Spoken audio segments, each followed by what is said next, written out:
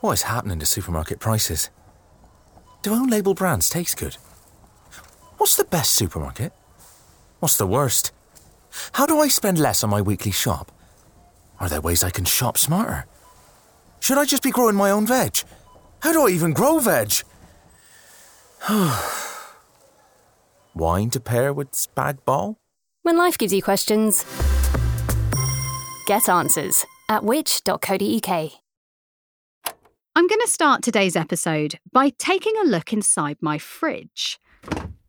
Looking around, I can see far too many varieties of cheese, all in different states of consumption. Milk, salad, veg, and loads of condiments, plus a few Tupperware pots of leftovers. I'm not browsing because I feel peckish. It's because this week we're back tackling the issue of food safety. And let me tell you, we uncover some pretty nauseating truths about the lack of hygiene involved with some of our food.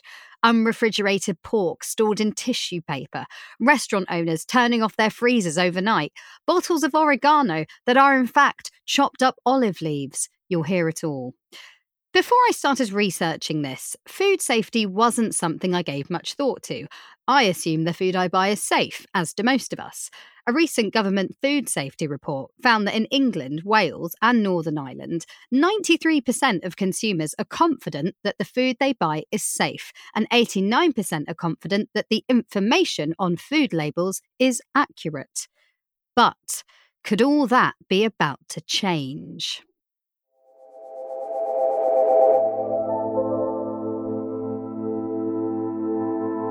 At the end of this year, our food safety laws, which were carried over from our time in the EU, they'll come to an end. These laws, and there are thousands of them, they cover everything from how food arrives into our country, how it's stored, and this is key, that the item is actually what the label says it is. So, without further ado, I'm Grace Farrell, and this week's Which Investigates asks, is our food safe to eat?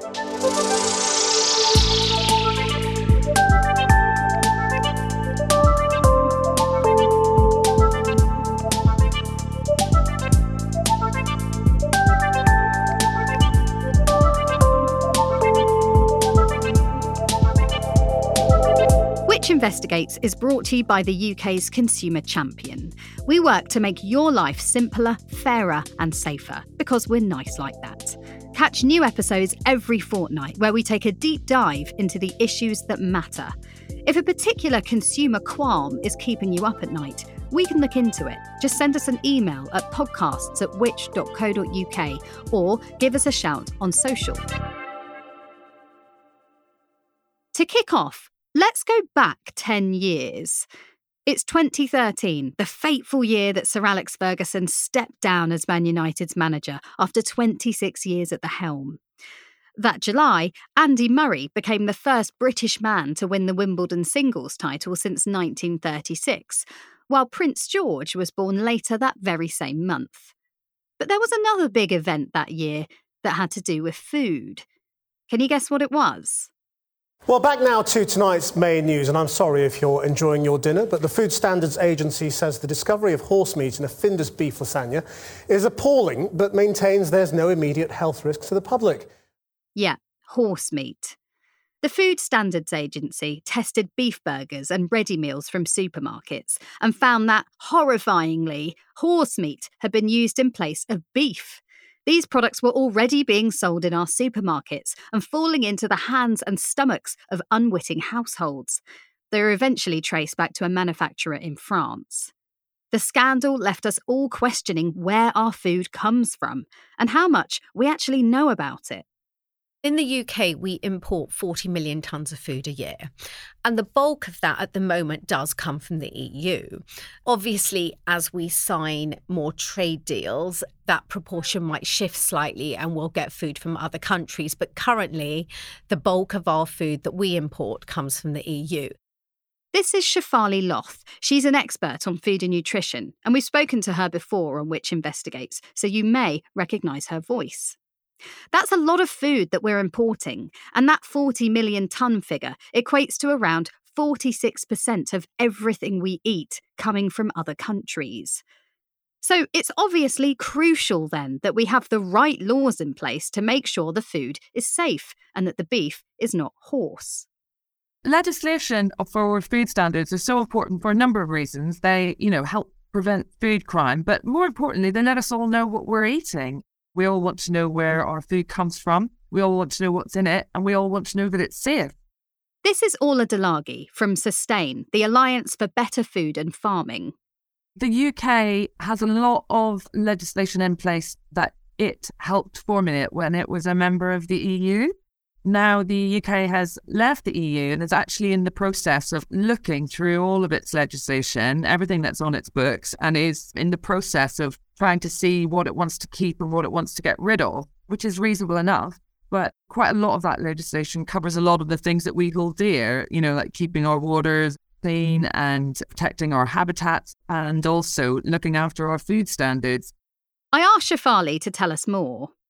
The government has announced a bill called the Retained EU Revocation and Reform Bill of 2022, where basically at the end of this year, 2023, all UK laws that were carried over after Brexit from the EU will be sunsetted. So basically what this means is any laws that the UK were instrumental in introducing when we were part of the EU and we've carried over, they'll now be lost unless the government or the ministers decide to extend the deadline, carry over the laws, amend them and change them in any way. But actually, if they don't, then these laws could go. And that's obviously really, really concerning. This affects around 4,000 pieces of legislation that the UK was instrumental in creating. They cover everything from consumer rights and product safety to public health and food standards. So yeah, you could say it's a pretty big job, and maybe one that probably definitely shouldn't be rushed. In agreement is Sue Davis. She also works here at Which in a very important role. She heads up our consumer rights and food policy. A lot of this legislation is really crucial legislation. So if you look at food law, it includes things like hygiene in restaurants, pesticides in our food labelling laws, as well as some of the more controversial legislation that has been highlighted as we've been negotiating trade deals, like chlorinated chicken, hormone-treated beef, for example. What we think the government should be doing is reviewing this legislation in a reasonable timeframe and in an evidence-based way. Some things have moved on. We shop a lot more online, and some of the food legislation doesn't necessarily deal with that properly. We can improve some of our assessment and approval processes for certain foods. But what worries us is that there's a very short timescale for regulators, including the Food Standards Agency, government department, to review vast amounts of legislation by the end of this year. And if they don't make the case for it being retained, then it could all be scrapped. We'll actually be hearing from the Food Standards Agency later to find out exactly how they plan to review all this legislation in such a short period of time. As we've heard, a lot of the food that the UK imports comes from the EU, so it makes sense that having the same legislation across borders is helpful for the suppliers. But this could change as we negotiate new trade deals. So far, the UK has signed deals with Japan, New Zealand and Australia, and is in talks with Canada and Mexico.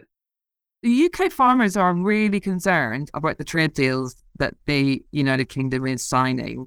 And the farmers were very clear about the deal that was signed with Australia, because Australia is a much bigger country. It's a very big agricultural nation, and it produces a lot of meat, for example, and in some cases to lower standards than the UK does.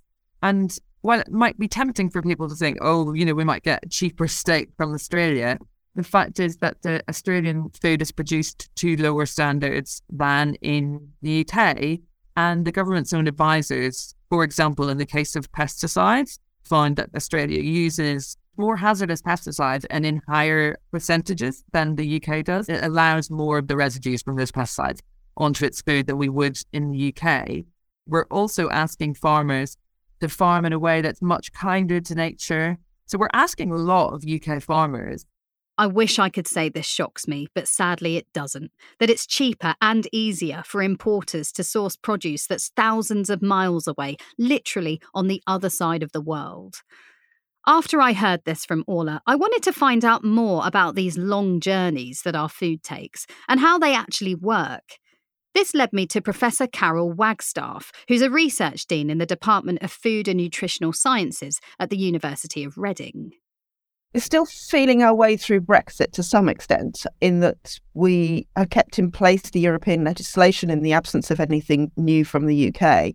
We are still sourcing a lot of our food from Europe, or at least it's coming through Europe as well. So we're still growing quite a lot of fresh produce down in southern Spain and in northern Africa. So we're facing the consequences of Brexit. It hasn't necessarily changed where we source from, but it's made the journey it takes much more complicated. And I think it's getting even more complicated as Brexit matures in terms of the paperwork that needs completing. It's got to be much more detailed now in terms of what's on a truck before it comes across the channel. And this causes delays, and this could have a knock-on effect in terms of the freshness of the food that the consumer receives. If the supply chain to get it from the point of harvest, if it's a plant, to the consumer is just going to be a bit longer. And that either means that the storage life that the consumer has is going to be shortened, or you'll end up with slightly less good quality food. So again, it comes back to standards and the increasing feeling that the high standards we'd like to expect aren't necessarily being maintained. Now, I'm a parent, and like all parents, I'm conscious about the nutrition that's in my kids' food. I think most of us know that food that isn't fresh is less nutritious. But still, it was a bit alarming to have Carol confirm this, given the long journeys we've just been hearing about. If you're eating your fresh produce a long time after harvest, then the nutritional value will decline. So surely this presents a risk then, as we sign more and more trade deals with far-flung nations. Well, according to a Food Foundation report, poor nutrition is causing stunted growth in our children, with British 5-year-olds being shorter than 5-year-olds from our European neighbours. There was also another example Orla from Sustain wanted to share with me too. We're already seeing signs that the UK is diverging. It's changing its laws in relation to antibiotic usage on farms. And in some areas, we think they're getting weaker than the EU. We really need to keep our antibiotics for when humans are sick. We shouldn't be giving them to healthy animals to stop them possibly getting sick. That feels like a very poor use of precious antibiotics. And also, it's a global issue. The rise of antimicrobial resistance. The idea that you might have a family member, for example, that has a very basic infection that at the moment we might be able to treat with antibiotics. If we abuse the antibiotics that we have and if we give them to farm animals, they won't work anymore. So if you think about the last time a family member took an antibiotic, just imagine if that antibiotic didn't work. Talking about the overuse of antibiotics always gives me the heebie-jeebies. It's a pretty scary situation to imagine. So I'm all for the work we're doing at Which, where we're calling for core standards, which will mean our food imports meet the same environmental and welfare and safety standards as UK producers, so that we can be confident in what we buy, regardless of price.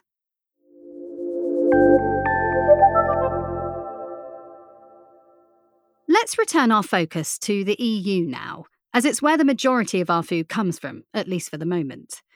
It's logical to think that because our strict EU safety laws are in place until the end of this year, the food we're importing right now from the EU is unanimously safe. Well, it may not be. You see, food entering Great Britain from the EU isn't being checked at our borders, and environmental health officers are finding shocking cases of unsafe foods that are slipping through the net. Just to warn you, this clip is pretty alarming. We spoke to environmental health officers who had been part of an operation stopping checking vehicles entering the UK from Eastern Europe.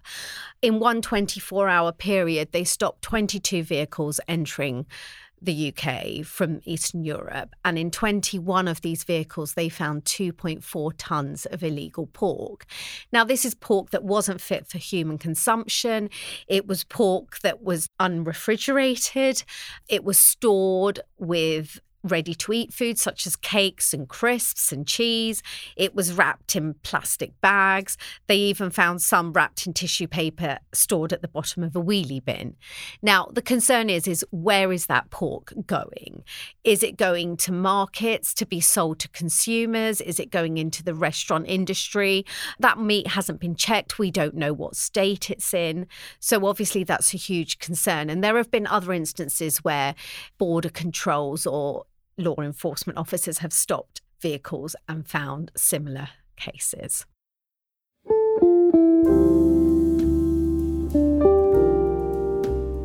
The checks on food that's coming into Great Britain via the EU since Brexit have been continually delayed. They were supposed to be in place in July last year, but were scrapped. The government has announced a draft plan for border checks that would include EU food to be made from 2024. But it isn't even just food safety that's a concern here. There's also a growing problem of what's being called food fraud. So food fraud is basically a food being passed off as something it isn't. Yes, just like the horse meat scandal.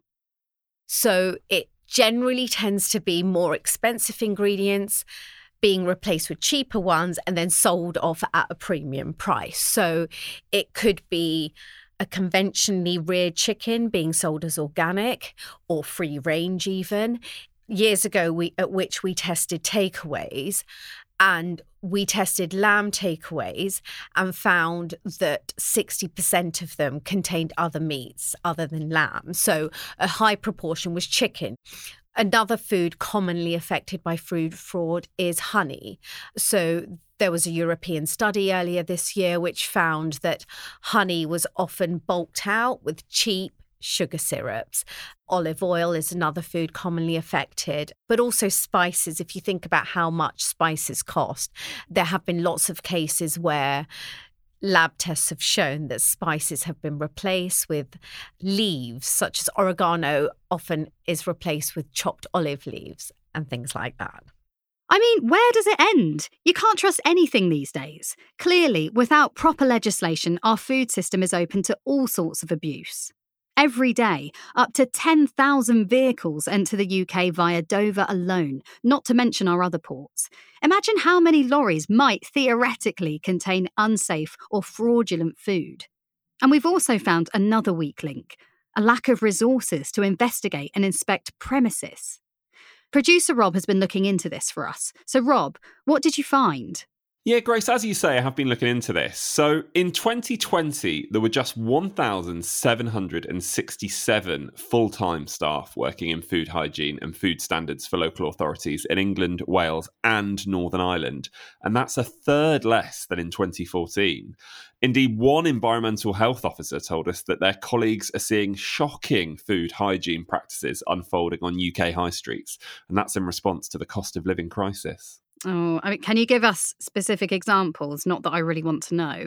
Yeah, no, I appreciate that. Apologies that some of this is a little graphic, but they told us that in some cases, businesses are desperate to make ends meet. They're turning off fridges and freezers overnight to save energy costs. Some have cancelled their pest control and waste removal services. Others have no hot water on site.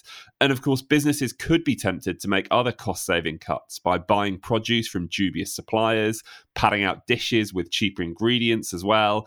This is, of course, what we saw back in 2014, as mentioned by Shefali earlier on, when we tested takeaway foods. Now, at the time, we found as well that some fish samples were mislabeled, with cheaper varieties such as whiting replacing more pricey varieties such as cod and haddock. Oh, well, thanks, Rob. Do you know, I can see how people get away with this, to be honest, because are you really going to be able to confidently say that you're eating a different type of whitefish to the one on the menu once it's covered in sauce? I don't think I could. Anyway, I'm now going to bring in Emily Miles. She's the chief executive at the Food Standards Agency, which is the government department who regulates our food system. I started by asking her more about the impact the cost of living crisis has had on food standards. So the FSA has had some insight from local authorities where they're finding that they're having to work harder than before to help businesses get up to a compliance standard. So they are seeing businesses struggle to have the same number of people in post, which means that perhaps there's less work being done on sampling and on food hygiene and so on. But local authorities do work very hard to ensure that businesses are compliant.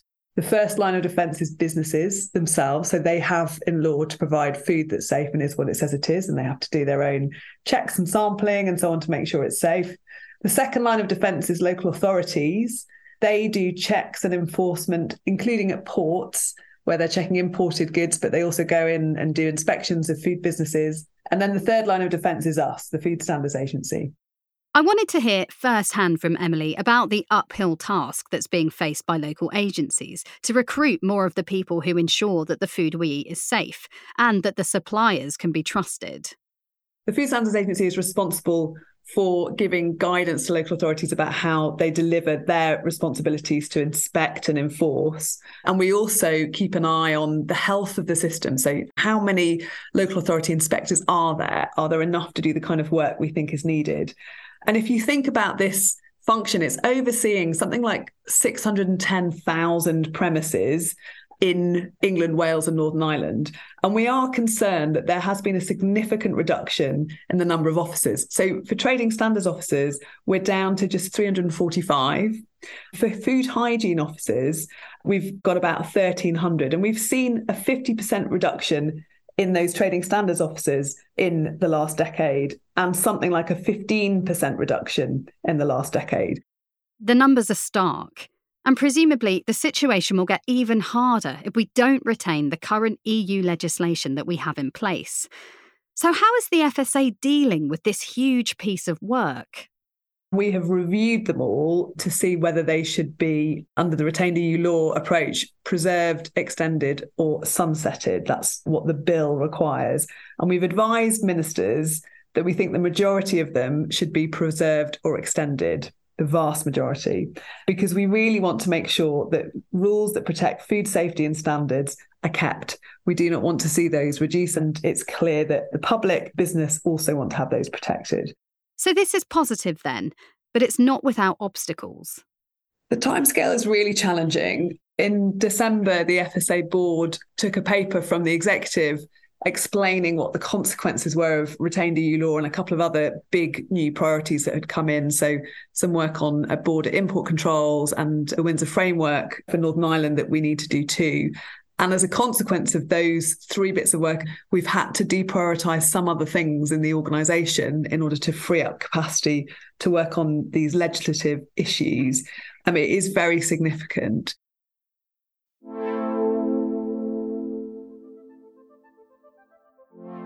Working on this episode has really reaffirmed to me how important food safety is and how vulnerable we are to this massive, imminent shift in legislation.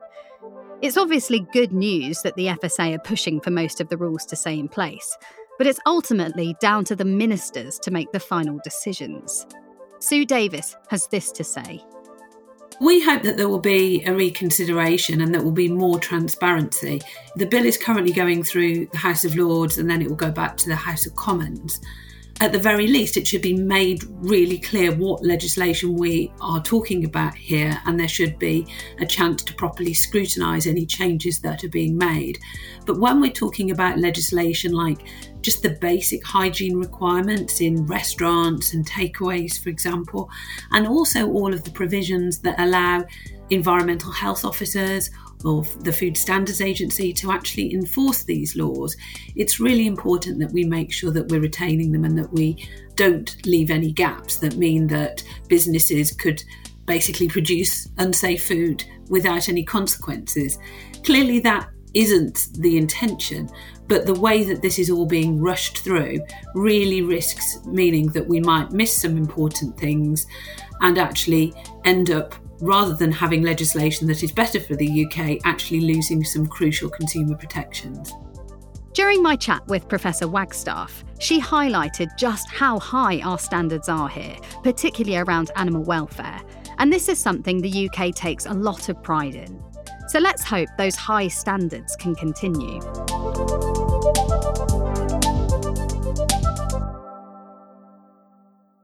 Thanks for listening to this episode of Which Investigates. It certainly gave me food for thought, pun intended. Let us know what you think about it all. You can get in touch with us on social at Which UK, or you can email us at podcasts@which.co.uk. If you like our stuff, please leave us a rating or a review wherever you're listening, as it helps other listeners discover our work. Next time on Which Investigates, I'll be on a myth-busting mission, examining the products that claim to whiten our teeth. You could say it's an illuminating listen. Today's episode was presented by me, Grace Farrell, written and produced by Rob Lilly, editing and original music is by Eric Bria, and our executive producer is Angus Farker. A special thanks this week to my colleagues Shafali Loth, Sue Davis, and everyone else on the team here at Which. We'll see you again in 2 weeks.